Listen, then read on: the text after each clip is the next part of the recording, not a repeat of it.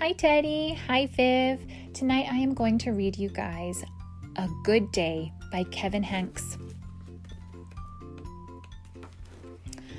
It was a bad day.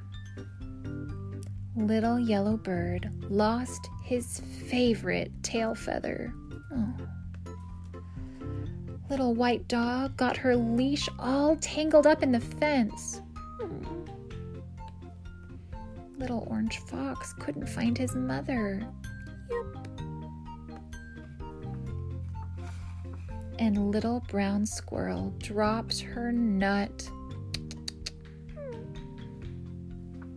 But then little brown squirrel found the biggest nut ever.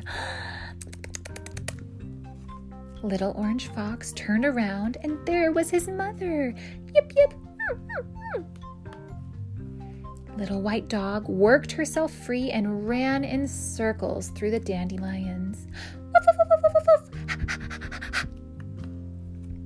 And little yellow bird forgot about his feather and flew higher than he ever had before. And there's more. A little girl spotted a perfect yellow feather, picked it up, tucked it behind her ear, and ran to her mother shouting, "Mama, what a good day." The end.